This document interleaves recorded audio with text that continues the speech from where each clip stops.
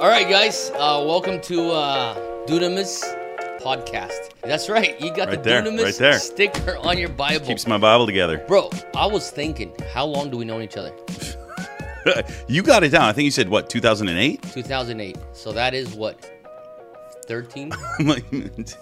Something like that. 13? Oh, yeah, man. 13, almost 14. No, Yeah. 14 years, basically. Man. Long time. So we met in Rio de Janeiro, Brazil, and it was a swirly weekend. But, I mean, we got history, bro. Yeah, we do. And this is the thing, man. Well, first off, thank you for coming on this. Dude, I love it. And I wanted to get you on this, and it just worked out because we're here in Hawaii, and you're here teaching in Hawaii. Yeah. I'm here doing the special season in Hawaii, and it just got connection, bro. Dude, and we're here. I'm in your house. Yep. I'm around your kids are upstairs. Your wife looking Exactly. amazing. Yeah, man. Walking around. This is awesome. I love this. Third child about to be born. So, Will, I kind of wanted to hear your story, although I know the story. Okay. But I feel like your story is so powerful, and people that are listening to us, I mean, could be so. They should. I'm sure they will be impacted by your story. Okay. So you're just so out of the box, bro. Like, you're one of those guys that I say when I think about unlabelable people, it's Will Hart. What does that even mean? Like, you can't put a label on you. In like what sense? Like what? Like a Christian label? You're not a typical Not a pastor. ministry guy. You're not a Okay. typical ministry guy. You're not a typical white dude. You're not a typical missionary revivalist. You know. I've been called white guy today twice. That doesn't happen to me You're normal. in the Pacific, right? I know, it's true. It's true. People here look like me. They do. Yeah. You blend right in. I Yeah. don't. I stick out. I get sunburn. It's But the red okay, beard. man. Well, all right, man. Tell me a story. You're from New England. Yeah, so Gloucester, Massachusetts, a little island north of Boston. Grew up there. Both my parents are artists. Grew up Artists. Yeah. I don't know anything different. I can't throw a football, but I can blend pastels. Like, you Yeah, give me that's some awesome. pastels, and I'll just blend them. That's awesome. I'll blend them. Yeah. So grew up in a Christian home. Mom and dad got saved when I was really young, and I remember Christianity coming to the house. Yeah. I remember like the day I found out my mom got saved. It was that's- just everything changed. Wow. Everything became bad. Bad. Yeah, like the Smurfs. I used to love watching the Smurfs. You know the Smurfs? Do you get this? Oh, so she was that kind of Christian. Yeah, and like everything's from the devil. You kind of like. no, like she No? wasn't like, listen, I love my mom. She like I've dogged a lot on my mom over the years. Like, Yeah. so I'm trying to back off a little bit. Compensate? She's like, we've had one or two conversations with Okay. it. So like the reality is my mom was like anyone else, right? Like hungry, zealous. Okay. I was there in the early days of her zealousness, which so many Christians I think can understand, especially Totally. spirit-filled, Totally. right? Like, Totally. you're just doing the best you can as fast Yep. as you can. Yep. You know, as I left here, I was listening to one of the YWAM students like have a conversation with his parents. Yeah. And like everything he said, I was like, ooh, like this is my calling, and you know, like I don't care what you say, it doesn't change my calling. You know, Yeah, I'm like, yeah. oh no, Cringing in the inside. Yeah. and I get it. It's just young and zealous, and you're learning Yeah. to grow. So, like, my mom got saved. I grew up around that where it was literally there was so much teaching about everything, and yeah. So Smurfs are gone, Halloween's gone, weekends, which we used to like. We used Disney to have, movies. Could you do that? We didn't have a color TV until I was like 10.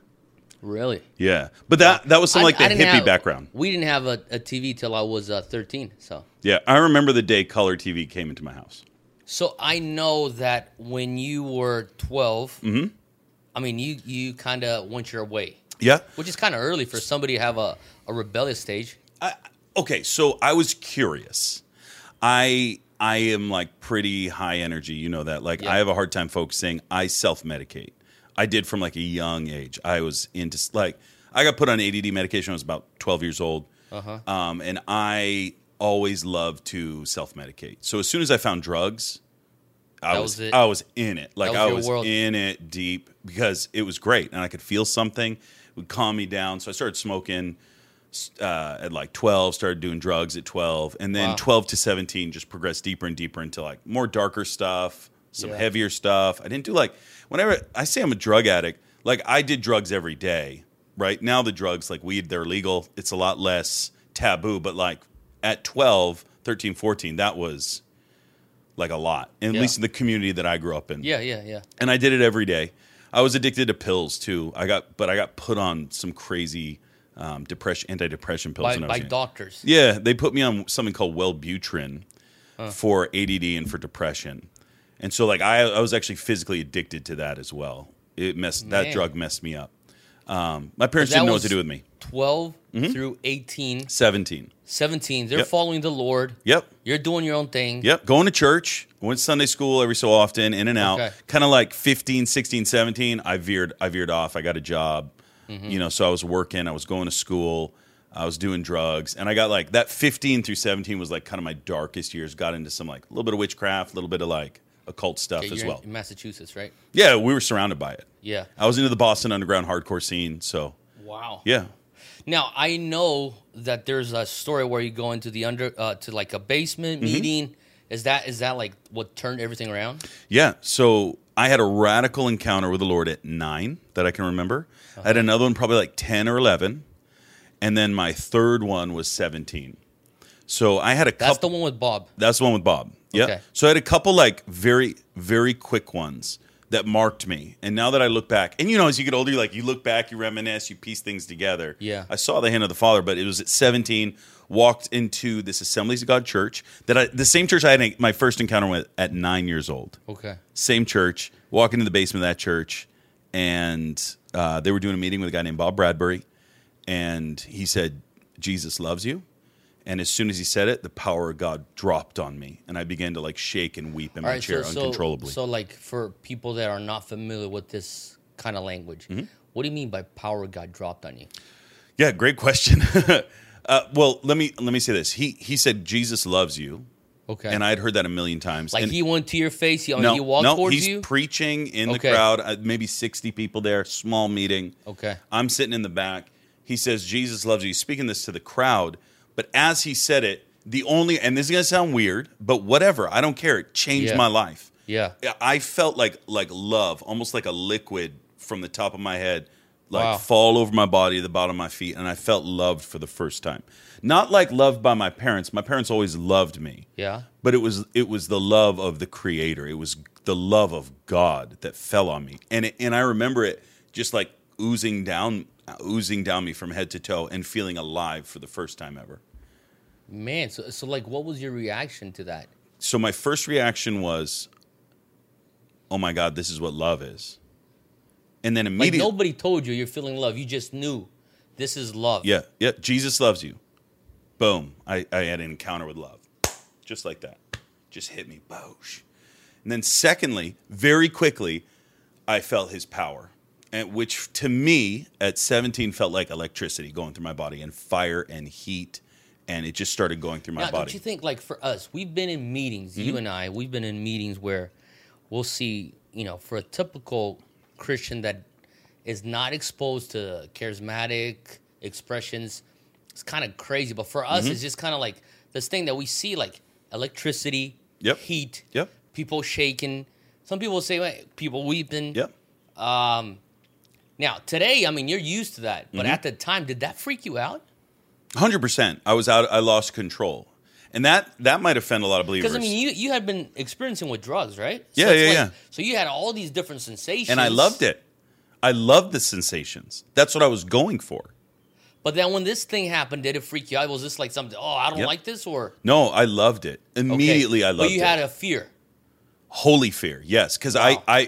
so as I play it back, I can look at the stages, but it all happened like within moments. So as soon as I encountered love, immediately God became real. God was undeniable in a second. Wow. Everything that I had been taught, preached, everything that I went to Sunday school, it was like, oh my God, they're right. He's real. Wow. And then immediately in my heart, it was like I had a conversation with myself. If God is real, and I know He is right now, there's no doubt. I was talked at my whole life, but right now there is no doubt that God is not real. He is touching me. I feel His love. I feel His power. If He is real, it was like 1 + 1 = 2. If He's real, then I have to give everything I have to him. Like if the creator of the logical universe, for you to it was think. logical. If that God that I used to think was made up dude in the Yeah, clouds yeah. throwing down lightning bolts is actually real, and he's touching me in my sin, in my filth, Mm-hmm. in my disgusting state that I was in. If he's real, how could I go back and just eat Cheerios the next morning and continue on with my life like I had before? Like and I always have a hard time explaining this, but it was one of the most impactful things that's ever happened to me. And then you came to this conclusion, I got to give him my life. Yes. And you did. Right there on the floor. What does that mean? So the preacher goes, God loves you. Then he says this, and I feel love. Then he says, not only does he love you, but he wants to use you. Wow. So this is all happening in like Seconds. a minute. Okay. At most. 30 seconds. And I'm just shaking and I'm weak. The power of God hits me. I'm shaking and I give my life to if this is you, God, I want more. Right? Mm-hmm. Then he says, not only does he love you, he wants to use you. Not only does he want to use you, but he's going to do it tonight. And so I went through, in a matter of moments, he's real. He wants me. Like he loves actually me. can use Yeah, me. he Loves me, but he actually is looking for me. Wow. And I'm then being not pursued by Yeah. this almighty God. Yeah, and not only is he pursuing me, but he's going to use my life. And not only is he going to use my life, that's not in 5 years from now when I go through Now. seminary. It's tonight, and he's going to use you tonight. And with those words, I ran forward. Bob laid his hands on me. I fell out under the power of the Holy Spirit, and I was on the floor rolling around. Okay, go for it. Fell out under the power of the Holy Spirit. Yep. What is that? I mean, what do you mean by that? It was a combination of being overwhelmed by God. It was overwhelming. When I held my Like you son, felt it. Yep. When I held my son for the first time, I was overwhelmed. Okay. I couldn't think, I couldn't taste, it was just every emotion in my body flooded at the same as I held this my son in my arms. You've experienced it. Oh, yeah. I was overwhelmed with responsibility, joy, Yeah, love, yeah, yeah, compassion, worry about my wife. It was just all a second. Imagine that times 10, times 100. I was overwhelmed to the part where I could not physically stand anymore. So like you losing control of your body, you're down. Christians don't like when you say lose control because God's not a God that makes you lose control. Wow. So, yes, I could control myself. However, I didn't want to. You were willingly, I'm going to dive into this thing. Yeah, 100%. Whatever happens, I want it. Wow. And then what happened? You're out there on the floor. I'm on the floor. I'm rolling around on the ground, and I am convicted of sin. I am convicted of my unworth and my unworthiness. I'm convicted of every Your lifestyle. blemish, and I am combating this emotion of God filling me, touching me, loving me, and at the same time being just filthy, just Wow. the most disgusting one in the room. And those two paradigms, they just came together. And with this overwhelming calling from the Lord saying, I'm calling you. I'm calling you. Give your life to me. I'm calling you. And so, like, I love the conviction that comes. See, most people, the critics of maybe what I'm sharing, they're just saying it's an emotional experience. It is not. Yeah, it is highly emotional. Yeah. But it was the conviction of God. It's not just an emotional experience. No. Like emotions are a byproduct of a greater truth that's happening within your spirit. You're being convicted. Yes. And we know by the word that it's the Holy Spirit that brings conviction. Mm-hmm. So it's like Holy Spirit is working inside you. You're like, I got to change. Yep. I'm having an encounter. This is kind of like a Saul, Damascus moment. For me, it was from that moment, everything changed. Wow. And didn't just change like, oh, I'm on a journey and I'm going up. No, I went from being an ardent drug addict, sinner, involved in demonic activity to my whole entire life given to Jesus. Fasting, prayer, study, hunger for the word. Every drug left my system. Wow. In a moment, I was completely set free. Delivered. And then, anger, hatred, depression. I was a cutter. All of it gone in a moment. Instantly. Yep. The only thing that didn't go, because I'm just going to be fully, was my addiction to cigarettes. Nicotine. Yep. But I was so convicted of that sin but I still had this physical desire for it. I put the pack on a shelf behind my Bible. So I had to go through the Word to get to that thing. That's Wow. everything changed And in a so, moment. so it was a process, a gradual process where you were finally delivered to that. Mm-hmm. Okay. Yeah, a couple of weeks and it was gone. Now, so what happens? I mean, you graduate in high school, or you graduated. It was my senior year. So then you graduate high school. What do you do? So I go back to school the next day. Mm-hmm. Everything I used to wear black. I wear a Oh, you were one of those. I throw on a blue polo and a pair of khakis. It was the only thing I had that wasn't black. And I Okay. remember sitting there at homeroom just weeping the next day. And I shook. I literally shook for 3 days. Just like a constant buzz inside Like your just- bone. and I would think of Jesus and I would just weep. Man. I couldn't say the name Jesus without weeping for like at least a week. Gosh. That's powerful, Will. And so I lost all my friends. Well, what do they think? You're crazy, right? So this happened on a Thursday, Friday, Saturday. So I go back Friday. Thursday night, get saved. I go back Friday, lose all my friends. Sunday, I go to church that we had always attended to. Yeah. And like my parent, like I was the kid that they would have prayer meetings like, don't let Will affect the other children, Jesus. Okay. Everybody, hide your kids. Will Hart's coming. I go to my youth pastor, who I love. He's a good friend. I love that man. I owe so much to him. So everything I'm telling you is not a knock on him. It's just the Yeah. response. Yeah. I go, the Holy Spirit filled me. I fell out. I'm experiencing his power. I love him so much. Yeah, And he said, yeah. you had a mountaintop experience. Come back to me when this calms down. I'll tell you what it is to walk out a normal Christian life. Wow. And I still rub it in his face every time I see him. I'm like, I'm still in the mountaintop. Yep.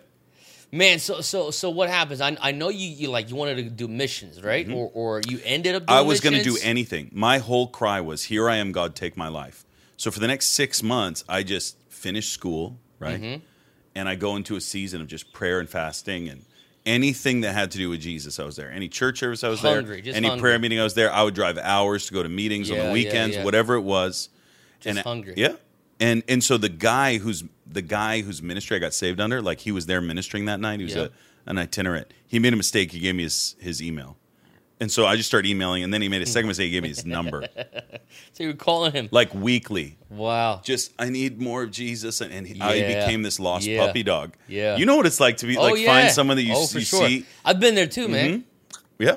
And so I followed him around for months. Anytime he was doing a meeting, I would go to his meetings. And I wasn't even, I would drive illegally to his meetings. Like I only had my learner's permit. I wasn't even supposed to do that. But after he was done preaching, I would go and I'd take his Bible Yes. and I would catch for him as he would minister to people. I'd stand behind and I'd help him. Serve, man. Yeah, and I took his, and this wasn't like a, hey, serve me, bro, or No, I'm it going to was serve just you. I was just like, spontaneous, huh? I will do anything to be around this. Yeah, And then- you were attracted to the anointing. You know, like I grew up, my mom would always say, if you want the anointing, you serve the anointing. Yep. So it's like when you recognize somebody's anointed of the Lord, it's not you're practicing idolatry. You're No. you're worshiping that person, but you recognize Yeah. God's hands on that man or on that woman. Yeah, Paul had it with Timothy. Like Exactly. it's a normal thing for a kid to want to be fathered. So I want to know, like, so where'd you go? So I followed Bob around. Yeah. Finally, like after 5 months, he's like, "Hey, kid, I'm going to Paraguay. You been Paraguay, South America. Yeah. You want to come?" So I was like, "Yes, that's all I ever want to do in my life." I go down to Paraguay for 2 weeks, travel around. I see miracles, signs, and wonders. I watch God move and use me, not just use Bob, but he was moving You're through what, me. 18, 19? I was 17. 17 still. Yeah, 17 at the time. So you were a minor. You're in Paraguay. Yeah. Praying for the sick, people being healed, Yep. preaching the gospel, people getting saved. Yeah. I wasn't doing the preaching yet, but I was praying for people during ministry time. And then we're there 2 weeks. We're flying home. I'm packing up my luggage, and we're getting ready to go out to the lobby of the hotel where, like, the pastors are coming to say goodbye. All the Yeah, pastors yeah, of the yeah, church, yeah. you get it. Yeah. And so I walk. I'm packing my bag, and the Lord speaks to me. I want you to move here. So I leave. Move to Paraguay. And I failed Spanish 1 3 times in high school. 3 times? 3 times. The third time they kicked me out for harassing the teacher. I won't tell you what I did. No, don't. We'll no, I just won't. talk I it won't. off record. It was bad. I was not a good kid. Okay. I did something really horrible to my Spanish teacher, and So I said something really horrible to her. So they flunked you. And now the Lord's telling you, move to Paraguay. Move to Paraguay. So I walk out, I go into the lobby where everybody's saying goodbye, and I go, Bob, I feel like the Lord wants me to move here. And he goes, awesome, you're my first missionary. Just like that. We're sitting at a table like this. He's not even asking, I mean, what do you mean? Are you sure? He's like, what about your parents? Nothing. No, this is what happens. I go, Bob, I think God wants me to move here. I was just there. He's praying. He's like, that's awesome. I want a missionary here. He didn't have any missionaries. Like, it wasn't, this isn't a program. There's just Bob. He's like, I want a missionary here. And so he's so releasing. Yeah, he stands up and he goes, hey, anybody got a room for a kid in here? And a guy raises his hand. He goes, see. He goes, I got you a house. I got you a place to stay. Go get his email. That's literally how it happened. I meet this guy. He was a pastor in one of the churches we went to. He was actually a youth pastor. Okay. I meet him, and we exchange emails. Like 3 months, I go home. The day my class is walking. So you go home, and then you're going to go back. Pack up, tell my family. What did they say? They were like, I was dead, right? And so now I'm alive. And my for parents, them, it's just like, man, as long as he's serving Jesus, they're like, we're he's good, not man. doing drugs. He loves the Lord. He's worshiping. They saw the transformation. They saw the immediate transformation in my life. So I go back. I fly into Paraguay. This guy picks me up, and I move into the closet of his 5-year-old and 8-year-old's bedroom. Man, I literally move into a closet. See, the size of this table. That's what I love about these stories, bro. Because people can see you up on stage, man, speaking to a multitude of people. They'll never figure, man, this man lived in a closet in Paraguay. Legitimately. And I didn't even have a door. I had a sheet with like Roadrunner, Tasmanian Devil on it. You know those love it, little man. kid sheets that hung down, and like I would cry myself to sleep every night, and Jonathan and Beto would watch me cry. Why would you cry though? Because I was like, I didn't know the language. I'm all alone. So I mean, you still hadn't found your wife? No, that was until years later. Really? I lived single the whole time I was in Paraguay. I never dated, nothing. Oh man! All right, I never dated anyway. My wife's the first girl I ever kissed, first girl I ever been with, first girl I ever dated. Come on, even in your rebellious years. Nobody wanted a chubby druggie. Chubby druggie. All right, man. That's hilarious. With back knee. With that back knee. Yeah. So, and dressed in black. Yeah, man. I wasn't a pretty picture. Did you? No. Okay, none of that. And I went in and out of it. Listen, like I wasn't always in black, but like when we do shows, did you like paint your fingernails black? Sometimes, yeah. You put like Marilyn Manson makeup on? No, but I did see him. I did see him live. Live, like a concert, or like walking around? Yeah, I saw him live. Okay, you were into that. Yeah. What's the something inch nails? Yeah, for me, it was a band called Tool. Tool, yeah, I remember that. They were. They're kind of demonic. Huh? Maynard James Keenan was the closest thing to Jesus before I met Jesus. Like I worshipped. You worshipped this guy. I worshipped Maynard James Keenan. I thought he was a god amongst mere mortals. No, I mean I'm not familiar with Tool. Mm-hmm. So what is it? Is it kind of like? I know it's like it's a band. It's melodic rock, very deep. But I mean, spiritually speaking, what is that? Totally demonic. The drummers are like an open Satanist. They hate Jesus. They have songs. Oh wow! So you were into that? Oh yeah. And now you're serving Jesus in Paraguay, sleeping in a closet. Yep. And crazy stuff started happening. Most of the people I would pray for would get healed. 80%. About 80% of the people I would pray for get healed. Didn't matter what it was. Come on, and man. we saw, and I don't move in that today. Yeah. It was a grace. It was a period of my life. The time I was in Paraguay. Yeah. And things started to speed up when I prayed for a kid in a coma. He came out of the coma in the hospital. Come on. And then the president's wife heard about it, called us. I ended up going to. So the first lady hears about this miracle, calls you up in Paraguay. I mean. I want you to come. My friend's dying of cancer. I want you to come to our Catholic prayer meeting. Come. I said, sure. And me and Bob, my wife, Musi, she was our translator at the time, we went and ministered to her and all of the dignitaries' wives that were there.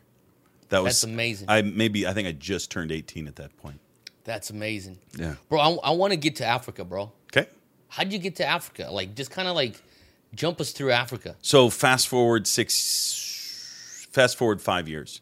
I'd been itinerating, been traveling the globe with Randy Clark. Now, you're with Randy Clark now? Traveling the globe, and I meet 5 days into starting my time traveling with Randy. We did a conference called Voice of the Apostles. And Which I heard still exists. Yeah, and I heard about this woman named Heidi Baker, who was one of the speakers. Wow. And I went down to listen to her. Oh, so you were with Randy, and then you went with Heidi? Yep. Okay. Then I went back to Randy, and then I went back to Heidi. Okay, It's okay. it's a little it's That's a weird awesome. thing. Yeah. Yeah. So Voice of the Apostles, I hear she's there. I hear all these amazing things about her. I go down, and the power of God hits me. So while she's speaking, you like, Power of God hits me. I'm sitting on the floor. And it's just packed in this room. Next thing is this like where did they hold this? Is it Christ this Community? is at Life Center Church. Oh, at Life Center. Yeah, before they had their big building. Yeah, this is in So their old this building. is in like in 13th Street, Harrisburg, Life Center. No. This is their the building that they The purchased. Tyco building. Okay. Yep, Okay. yep. So I'm there. Yeah. You were at Yeah. No. you were at school right there. Oh, bro, I had Yeah. history with Life Center, man. Yeah, But I mean, that's another story. But yeah. so you're there. Heidi's So I'm there. speaking. Heidi's speaking. The power of God hits me. I start to see faces. I start to see Africans, like full on visions. Open And vision, closed just vision. my eyes are closed and I'm seeing Yeah, what yeah, she's yeah. talking about, and it's reigniting my heart for Paraguay. Like it's reigniting my heart for missions For because missions. I've been itinerating for 3 years and I loved it in America. all around the globe. Okay. With Randy okay, Clark. Okay. And so I get this thing. My missions heart just rises up. Next thing I know, I open up my eyes and like Heidi has me in her arms, cradling me like Like a some baby? baby. Yes. Like it. Yeah. And I was undone. I just can't get the chubby druggie out of my mind now. Well, Ain't nobody want that. so Heidi's holding you, bro. Yeah. Wow, what a scene. And it changed my life. So that was 5 days after I started traveling with Randy. That one encounter happens. Okay, hold on. Okay. I'm piecing this thing together. So Okay. fast forward, I'm with Randy 3 years, and Yeah. I just had this connection. Like so, when there was a trip to Mozambique, I would ask to go on it. Okay. And so my heart connected with Heidi. My relationship with Heidi and Roland started to happen as I would lead teams over for Global Awakening. And at year 3 of traveling with Randy, I got tired of the game. I got tired of lining them up, praying for people, seeing them not do anything with what they received. I mean, what do you mean by the game? What is the game?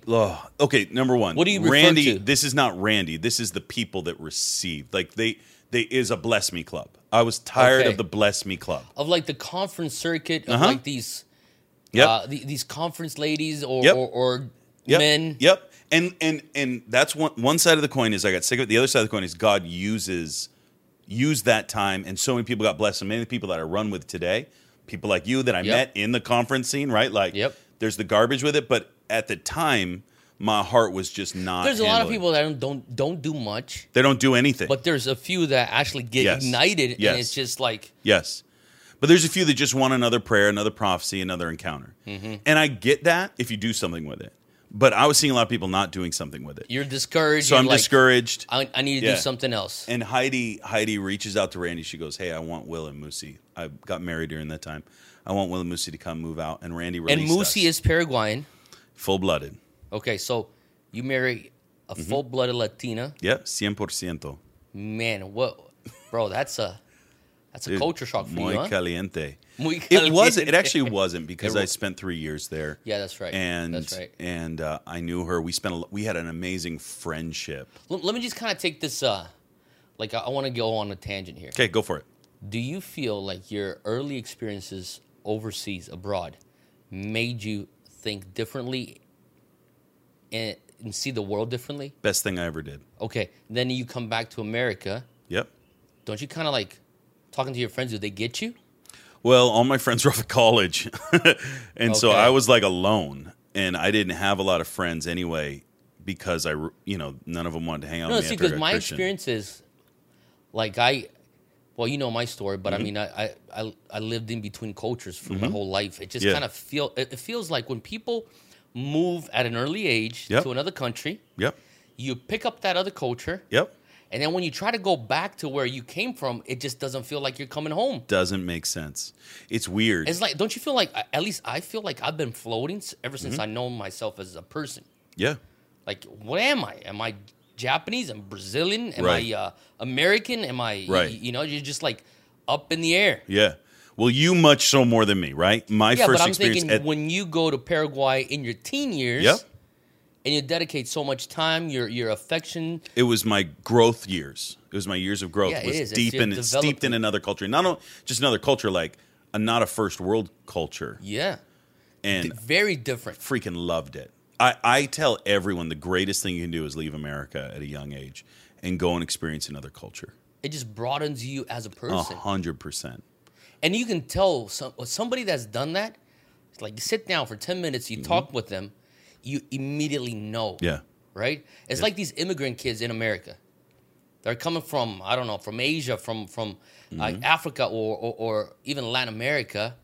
And they come here maybe 4 or 5 years old. And then even when they're in their high school years, you talk to them, they act like they're Americans. Yep. They speak English with no accent. Yep. They listen to all the music that American kids listen to. But just as they converse, you pick up, bro, this guy thinks different. Yep. My high school was pretty diverse in the sense of like we had Italian kids like from Italy. We Wow. had Portuguese kids from Portugal because yeah. their parents were fishermen. Yeah, yeah. And over in the Northeast, that's very common. Oh, dude. Yeah. So, like, I would go to some of my friends' house and their mom would be like, Misigada, it's a pasta. Like, legitimately, I'm not even being weird. They would sit down and just, like, they would, like, Force pull food on you. tomatoes out of their apron and make a Meatballs. sauce, you know?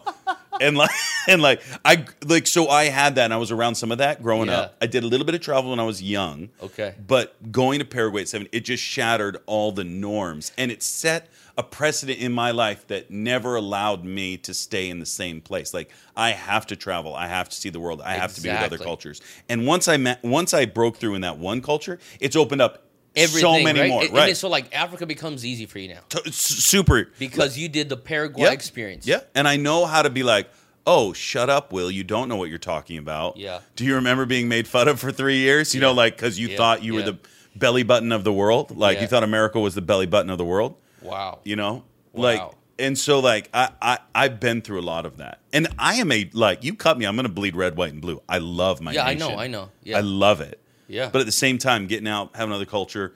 I got in-laws that live in South America. You know, I got brother and sister-in-laws that, that are... You have a Mozambican niece. And I have a Mozambican niece. She don't look like any of us, you know? And she's part of our family. I look at her as my daughter, man. Wow. Because my sister adopted her as a single mom. So you and Musi married. You're in Africa. You're there serving Heidi's Yep. vision. Bro, you got to tell us that crazy story you told us when you came to our church in São Paulo, Brazil. Which story? The one that the baby story. Birthing in The middle of in the war. Mozambique? Oh, like the Congo? Yeah, that story. That's a crazy story, Will. Like going to the DRC? Yes. And like ministering to the soldiers? Is that what you're talking about? Or are you talking about the birthing the story? birthing story. Okay. But we could do the Congo story Gosh, too. they both take so long. No, do the birthing story. Yeah, because I think the birthing story actually speaks to what we're talking about right now. Okay. So Musi gives me a little souvenir in the Congo. Okay, booyah, mud hut.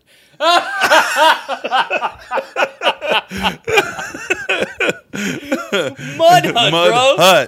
Mud Man. hut and a sleeping bag. Oh my gosh. I War love it. zone. Okay, time out. And time like out. bullets are flying. Well, You're like, literally, that's where we were. that's where he lived. Yeah, right? and we made a decision like we're like, hey, we should have kids. 4 days later, yeah, it was fast for us. So we fly back to Mozambique.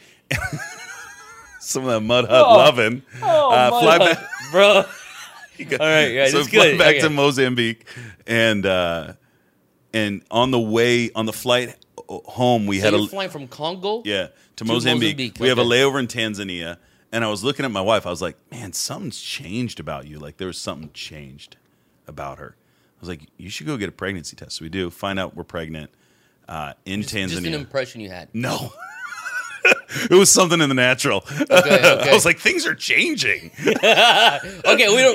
You asked. Oh yeah. Okay. But I had like this. I had like This is gonna be a good episode. things are changing, Okay. and so she was only pregnant like 3 weeks Okay. at that point, 2 or 3 weeks. So So she gets tested. find out we land back in Mozambique, and I'm like, okay, so we tell the family, right? Everybody's super excited. Happy. The first question is, where are you going to have the baby? Like, and so I sit down with my wife. I'm like, hey, I'll fly you to Paraguay. I'll fly you to America. I'll fly you to South Africa, wherever you want to go. Like, we will have the baby. And my wife looked at me. because those 3 places would be the easiest places to have babies. Safe, family, Yep, safe, yep, right? yep. And so we're chatting, and she's like, I don't think that should have the baby in any of those places. I think we should have the baby here. Here as in Mozambique. Yeah. Wow. And I was praying, and I was like, I do too. And she said this statement. She made this statement. She said, God's called us here. Like, why do we only serve a nation when we feel safe? Like, isn't the call of God to like you have everybody's like to the nations, Yeah. and then they like leave to do important things. Like, if you're actually called to that place, why would you leave it? Wow. Like marry the land. Yeah, I mean, listen, to anybody watching this, like, you do whatever the Lord's telling you. And like, like Heidi's daughter, she had a pregnancy where she almost died, right? So like, I'm not talking about this flippantly. Yeah. I'm talking about my wife and my journey. Like you two went through your own journey, Yep. and you said, Yep. we feel convictions from the Holy we Spirit. feel like the Lord called us here. Millions of women have given birth here with infinitely less than what we have. Yes. Maybe we should have the baby here. And so it was so God, right? So like, and we had time. We had time to figure it out, right? So Yeah. we're praying and we're asking people, and we're not talking to the in-laws, but we're like figuring this thing out. So like 5 months into it, a doctor shows up in Pemba, a new missionary doctor. Right, if people don't know, Pemba is in Mozambique. Yep, northern Mozambique, where we were planting the base with the bakers. Doctor shows up in Pemba, and she was spectacular. The sweetest woman I ever met. This doctor. Yeah, so we like kind of, wine and dine. Hey, Yeah. And then we like throw the question, will you deliver our baby in Pemba? And she was like, I was hoping you would ask that. Wow. And she had worked in like the inner city, and I think in Miami or something like that. Okay. And all she had done was like delivered 500 babies with Latinas. Oh, bro. So I mean that's her backyard right She there. was like, I got you, girl. I've Yep, done you. yep, Like, I yep, know yep. your culture. We Yes. got this. Yes. We got this, chica. Man, And the Lord ordained that. totally. Come on. So we're in the middle of nowhere, rural northern Mozambique, and now we got like a doctor that's just And when you say rural, you mean bush, right? yeah. Pemba's a little bit of a city, but you go 10 miles out and it's just back 100 years. Man. Yeah. And so we go through the pregnancy, do all the things, like month 8. Okay. And there was like a point where you can't cross, right? Yeah. You can't get on flights anymore. Yeah. Right? You can't drive, because driving to the closest place is like 5 days. That would be like a healthy place for her to give birth. It was 5 days. We went and toured the clinic, and there was just like blood on the walls, stirrups, Oh my gosh. a room with like 5 women. No they just way. line them up. Husbands aren't allowed in there. And like that was, and we're just like, we're not doing that. So we get a Yeah. book, Where There Are No Doctors, a book for midwives. And it was on like a medical shelf that we had there. Somebody brought it. And it's like, lay down plastic bag. Deposit baby on bag. Like, that's squat gently. Like it, and it's got like Seriously. pencil drawings of like villagers birthing. Like, that was what we used. And we had this doctor Yo, what year is this? 15 years ago. Oh, 2006. Yeah, 2006 is when Josh was born. Wow. So, All right. okay, so we crossed the threshold of like, hey, we actually are having the baby here. Yeah, you got it. You have to Yeah, now. yeah. We're not driving because Yeah. if she gives, we're not. If she goes into labor, we're not doing that. We're not going to do the clinic. We're going to do it at home. We got this amazing doctor. We got friends. Boom, let's go for it. 2 weeks before my wife's due, knock at the door. Open up the door. It's the doctor lady, and What did she say? she goes. You've heard this before, right? So long She's like, ago. I just got my dream job at a university, a Christian university. They said if I want to take it, I have to leave now, like tomorrow. I'm leaving. I'm taking the job. You're gonna be fine. You'll figure it out. So she did. She leaves. She did. Yeah. Oh my So gosh. so now we're like 2 weeks out. We definitely can't fly. We definitely can't drive anywhere. We're doing this. We're figuring this thing out. So we like rally the troops. So like you're reading the book. That's how Yeah, you we're figuring reading the it book, out. and we like rally the troops. We have Yanni. She was a nurse practitioner, and she Okay. had like watched a video in school. Okay, so we had Yanni. This is only getting better. I'm not joking. Yeah. We had Yanni. We had my sister who like wanted to become a doula, like a midwife, yeah. and did like two like public courses, like 2 classes. Okay. But my wife was like, "It's weird that your sister's going to be there when I birth." Like, but we're like, whatever. We're missionaries. Then there was like a grandmother. So we were like, cool. That's your team. Yeah, you've done it. And then this girl shows up. She was 16 years old. her parents had done like home births, and she had Yes. helped her mom like deliver some of her siblings. Okay. And we were Her like siblings. Yeah. Yes. Wow. And like I think she helped with her sister's births. She had done like 3, she had been a part of like 3 or 4 births, no training, no nothing. And we're like, you're head of the team. And she's like, booyah. The teenager? Yeah, she was 16, 17 or my 18. I forget. gosh, I bro. forget exactly. We're like She's like the most we're experienced. like, you're the head of the team. A week goes by. Knock at the door. So now the doctor's Doctor's left. gone. You got a new team. We got a new team. The head of it's this, let's just call her 8. I think she was 18. at Okay, the time. and now you have a knock on the door. Knock on the door, 18-year-old's there. I have emergency at home. I have to leave home. The girl. The girl, see ya. Oh my gosh. So now we just have this nurse. What is Moosey saying? Like I'm making light of this, but like there's a point where I'm like, you're I could have desperate. killed my wife. Like this could kill my wife. No, yeah. Right? So we're navigating It's all not a this. light thing. No, not at all. Not at all. And so Looking back now, it is. But I mean, you can make jokes. But I and also stuff, but I mean, I'm around people whose kids like they've been in like top-notch hospitals and they've almost died True. because the birthing had gone horrible. True. Or the umbilical cord was wrapped around the my neck. first son, Okay? best hospital in Latin America, and we had it was Yeah. So imagine that tension, but having nothing there. Like you're in a like tin roof. my God, Like bro. Our bed. When Zach was being born Uh-huh. and we started seeing the complications, like Junior will tell you, man, I just freeze. Mm-hmm. Like I don't get like I'm not like weeping. I'm not like yelling, Yeah. desperate. I just kind of go on this like paralysis, right? I know that feeling, man. And she was like, and when Zach came out, no heart. I mean, he wasn't breathing, bro. Oh my God. Like he came out blue. That's what Bella did. Our second one. Exact Yeah, same he came thing. out blue, and they put him on this tray. Did they have like the thing? Yeah, they were Yep. trying. Before they did that, Junior was like, "Pray for him." Yeah. I'm like, "I'm praying," and she's yelling from the other side, "In the name of Jesus, Dude.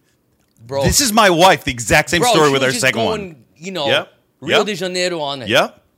Oh, those Latina women, man. Exact same thing happened with my daughter, except we didn't have the squeezy thing because we Oh did my it gosh. twice in our house. Oh, but this we're talking Yeah. about Josh. We're talking about Josh. your firstborn. Yep. So the girl goes away. She leaves. And So then- now we got the and then nurse you're a practitioner week- who's seen a video. We got my sister and a grandmother. gosh. And so fast forward a week, I go diving because I had all my own gear and we lived on the ocean. So I'm out there. I come home and my wife's got like the list of all like the Stuff that you need. the The Times. contractions. So Contractions. she's keeping tabs on it. yeah. And I was like, how bad is it? Because it was Saturday and we only had Saturday off. I was like, on a scale from 1 to 10, how bad is it? She's like, I don't know. I was like, we're going to the beach. So we go to the beach. To the beach. Yeah. It was Saturday. Okay. T. Okay. So we go to the beach because like we also read in our book it can take like 20 hours, 30 Yeah, hours. So yeah. we're like, okay, let's go to the beach. So we You drive. relax, we and- motor 45 minutes out of the city, and we're on the beach. And my wife, we got her cheering. So this thumbs up, you're good. Thumbs down, we got to motor home. Uh-huh. We're all swimming. Finally get the thumbs down, motor home. Boom, get her in our house. She's So you're going home. You get home. and it gets worse as we're driving. I drop my wife at the house and I book it over to our clinic with Yanni, who was the nurse practitioner. And we go into like a room that's about the size of this room. And it's just boxes of medical supplies. So I'm grabbing Band-Aids, like Tylenol. I'm grabbing Tylenol. just whatever. Like, Why do I you don't know need what I'm doing. Tylenol? Like, I'm grabbing, I didn't need Band-Aids either. I'm still grabbing them. I'm Band-Aids. just grabbing stuff. Yanni's grabbing stuff.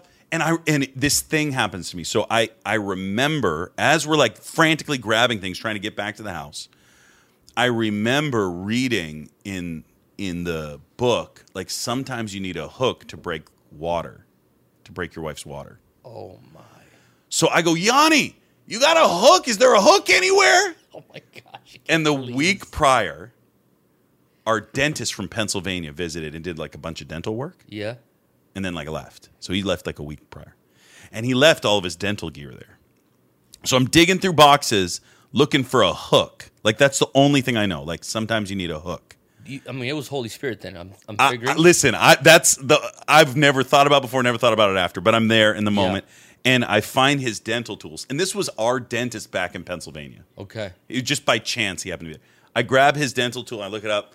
I'm like, this looks like a hook. Chuck it in the box. Go back home. And we enter into 12 hours of chaos. We have no idea what's going on. Oh, my God. We don't know the heartbeat. We don't know whether she's dilated. At one point, we're like, yeah, it's 10 centimeters or whatever. The next one, we're like, I think it's 2. Like, and then we're like, we have no idea what we're doing. And so, I wouldn't. Yeah. yeah. There's a little part, like a week and a half prior, I was sipping coffee down at a cafe downtown Mozambique, and I see this guy who wasn't white. And because he wasn't white, we just talked. Because you never saw, back in the day, you never saw anybody that like wasn't white. So I go up to him, like, hey, what's up? And he's like, hola, ¿qué tal? And I spoke a little Spanish, so we start talking. He's from Cuba. He was there training Mozambicans to do medical work. Okay. Gives me his card. I left that part out of the story. So So you're running back home. We're 12 hours now into this. Oh, my God. With my wife. And we finally get to a point at 4 in the morning. 4 a.m. 4 a.m. And I break down. We don't know if she's dilated. We don't even know if her water had broken yet. Now, how old are you? I'm 23. Are you thinking, like, I'm going to kill my wife? Yes. So I drop to my knees. I get to this point where I'm like, get out of here. I yell at everyone, leave my room. And I drop to my knees and I repent. I'm like, I'm so sorry. I'm so scared. Like, To her. Yeah. So you're saying this to Lucy? Yeah, and I'm on my knees by our bed. And, like, I put down a shower curtain over our mattress. 'Cause, like, and I'm on my knees. And I'm just repenting to her. Like, I'm so sorry. And what did she say? And she starts comforting me. Typical. Dude, I felt like I killed her. I felt like I killed my wife and my firstborn son. That is nuts, man. Yeah. And then you like repent, and then what'd she say? So I remember in that moment, I remember that I had this doctor that was training Mozambicans that I met. And I go, call him 4 in the morning. And he answers the phone at 4 in the morning. Oh my gosh. And I tell him, I'm like, you got to come in my house now. Yeah. We don't know what's going on. He's like, okay. I send a missionary, picks him up, and he walks in like Don Juan. Like Don. Like friggin' Don. Okay? Shirt's unbuttoned down to here. Like Just, that? Like just friggin' forest coming out of his chest. Little golden cross tucked in there, and he's chewing gum. At least he wasn't coming in with a Cuban cigar or something. He smelled like he just took a bath in cologne. 4 in the morning. I don't know what he was doing. He's probably out in the club. He probably was. He walked into our house, and my wife looked up at him, and she goes, get this baby out of me. And like in Spanish. Telling him. In Spanish. Oh, in Spanish. So you just have to think about this. Like we're in northern Mozambique, and the Lord brings my wife a doctor that understands that speaks the mother her tongue. own language. Yeah. Come on. And we were 12 hours into chaos. Nobody knew anything. I felt like I was killing my wife. And this Cuban doctor, who wasn't a believer, walks into my house, looks at my wife after she yells at him, and he just laughs. Really? And I'm going to tell you something. I kid you not. Peace dropped into the house. That creepy laugh, that this guy, like, it just peace fell into the house. And he looks at my wife for a second. He looks at me and goes, you got a hook? Oh, my gosh. And I reach into the box and I pull this dental thing. And he goes,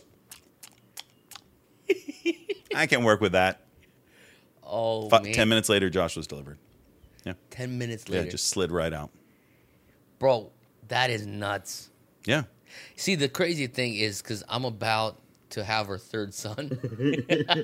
So for me, this is like, yeah, it's hitting home. So why is that important to the context of what we were talking about prior? The craziest thing took place. My wife became Mozambican.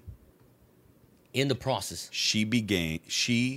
First of all, just Josh is he was Mozambican. Yeah. He got his Mozambican passport before he got his American passport. Oh, wow. So he's dual citizen today. Mm-hmm.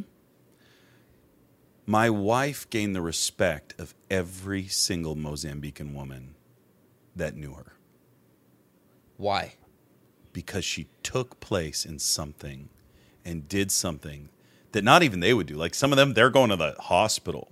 Yeah. She had Josh in the house. Not because like we were earthy, crunchy hippies. Like we were just doing it. Yeah. she gained respect out of every single woman in the community. Like they're saying Musi. She's a Mozambican. She's one of us. What she talks. She's one of us. Wow. Done. Wow. We became Mozambican that day. Musi did. Man. And of course now, like everything she's speaking, it's hitting them in a different way. Yeah, she can talk. She knows what it's like to give birth in a house, just like they do. It's kind of like Paul when he says, "To the Jew I became Jew, Mm-hmm. to the Greek I became Greek, to win a few." Mm-hmm. Man. Yeah, and so I was sharing this in the class that I had today. Yeah, because I was Oh, talking. you shared this story in class? I actually did yesterday. Oh. I haven't shared this story in a long time, but I said like so many missionaries, they go and they're like, I'm called to whatever. I'm called to Mexico. And they go and they set up like a base with barbed wire around it. like an embassy. Mm-hmm. Like the U.S. Embassy in Mexico. They probably. won't let you in. Yeah, yeah. They put up high walls and high fences. And they only let you in if you know the Lord or fit there. Stereotype. And like one of the greatest things that we did, and this is something that Heidi and Roland modeled. And if I didn't have it modeled to me, there were so many times that we got robbed or that I would have done that. I actually brought Heidi a plan to get our whole fence electrified once because I was so sick of dealing with break-ins and robberies and all that stuff. But like once you become a part of the culture, once you enter in, and we're never going to be Mozambican, right? We're never going to be that. But once you become and enter into the culture, everything changes. There's a respect. There's that you can't get if you just come and try to bring your culture there. We cannot be colonizers. That's good, Will. That's right? good, man. Jesus did not tell us to be colonizers. He told us to make disciples, and he told us to love. Yep. Do unto others as you would have them do unto you. Yeah. Right? Yeah. And so we need to go low and slow. And that's why it's so important. So these moments, like this moment where Josh became a Mozambican, that did more for us than all the preaching, all the teaching. Come on, man. All of it. That did more for us. And I just think it's really important that when people say they're called, not that you have to have your baby there, but you fully invest. You really take part of the culture. It becomes this incarnation, right? Into the culture where the Lord is taking you, to the nation. It's kind of like Jesus, man. If you think about it, he didn't save the world, from outside or isolating himself. He became God incarnate, right? Yep. And so he dwelt among us. The word says, right? If you think about it, man, he was breaking bread with us. He was, he was getting, moshed by the crowds. Yep. He was, literally rubbing shoulders with people. And he was speaking to them in their cultural context too. Totally. His parables even were cultural. Yeah. Right? Yeah. The parable of the Good Samaritan. The Samaritan was the lowest class.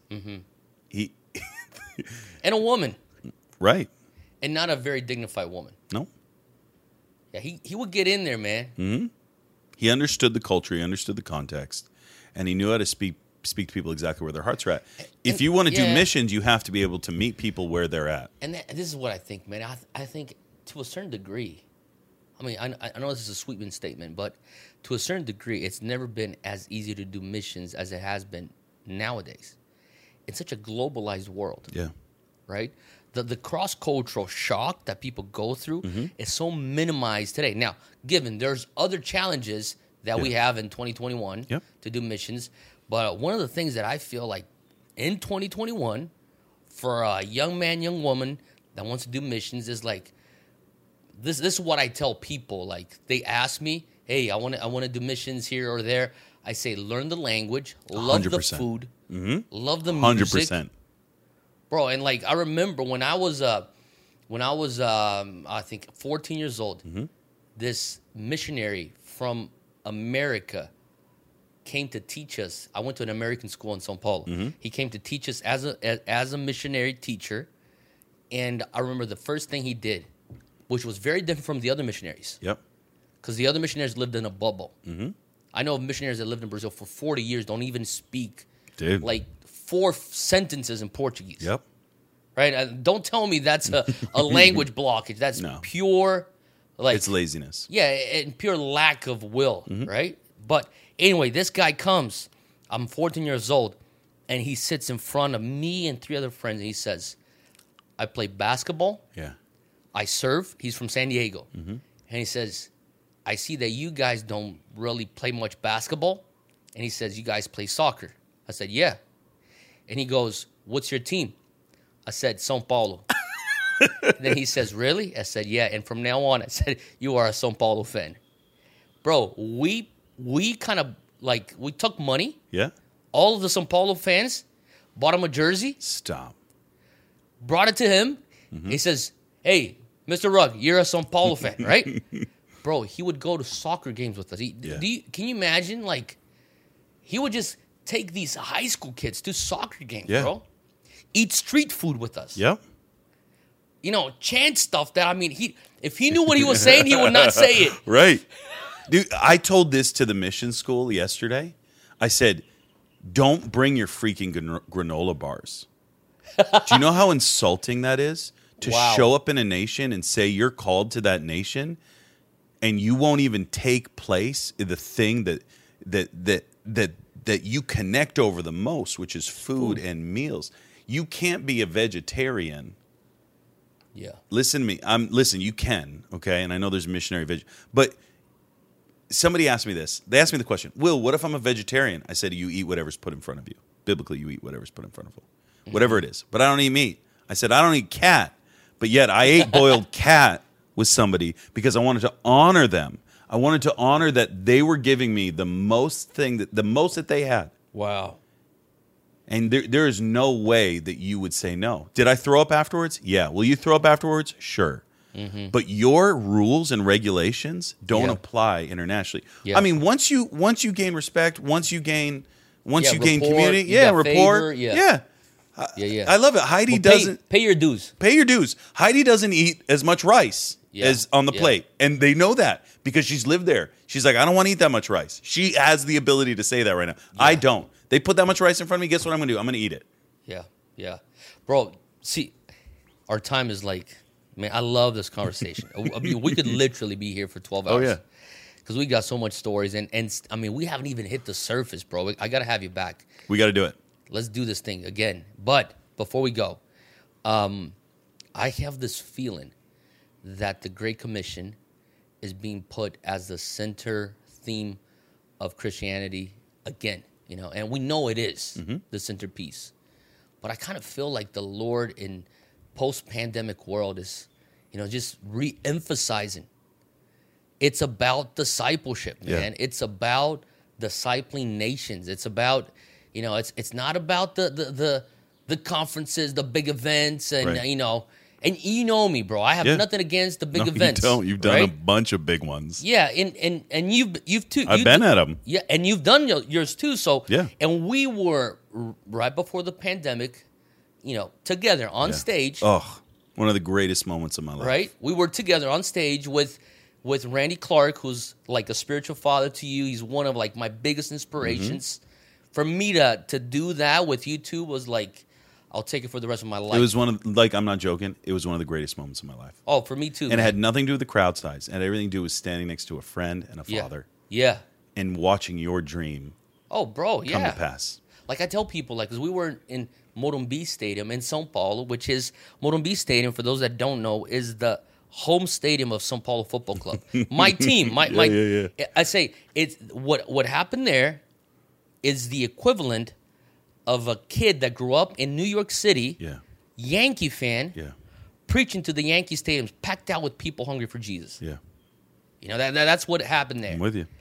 And even so, I'm thinking, this is not it. Yeah. Like, you know, all this obsession with stadium Christianity kind of gets me a little bit upset. Because it's not about the stadiums, man. No. They're good. They're an encouragement. The thing that I loved about the Send more than all the other events that I've been to is that you guys actually were commissioning people. It wasn't just about the gathering. It was about the sending. Yeah. But even in that, even in, I think, the beauty of what you and Andy and the team, all of them accomplished, it still didn't fulfill you. It still wasn't the pinnacle. Oh, and yeah. And that's where I look at, like, stop for the one. Yes. The discipleship. No, I can speak for for the leadership, and especially, I'm very close to Andy and you too. Love him. It's, the stadiums, bro. I mean, they have to be a means to an end. Yeah. And I feel like this end, which is the Great Commission, is being placed by the Holy Spirit in the front burner of a generation. Yeah. Especially post-pandemic. I mean, do you feel that too? Yeah, I think what this pandemic has done to those who have ears to hear. I think it's shaken away everything that is unnecessary, all the extra, and it's brought us back to our core. It's brought people back to their core, and that is the Great Commission. That is giving your life away, bro. Every time I talk to you, I get pumped for the Great Commission, bro. Yeah. And like I said, man, you are a true revivalist, bro. Thank you, man. Like it's like watching you yesterday with the kiddos, bro. Like you were ministering to maybe 100 kids, all under 8, 10, or something like that. About 8 to 12. Yeah, 8 to 14. Yeah. Bro, they're getting light. I mean, they're getting lit up by the Holy Spirit. It was like, I'm like that's what it's all about. I love it. You do it to kids. You do it to packed out conferences and big venues in America and Europe, whatever. And bro, I so appreciate you. Thank you for coming on this. Thanks, Tim. I am positive people will be inspired by your story. Oh, I love you, man. I love you, buddy. Thank you for having me on. Love Junia. I'm excited for the new baby. Yes. And can't wait to see you again, man. All right, bro. Bless you.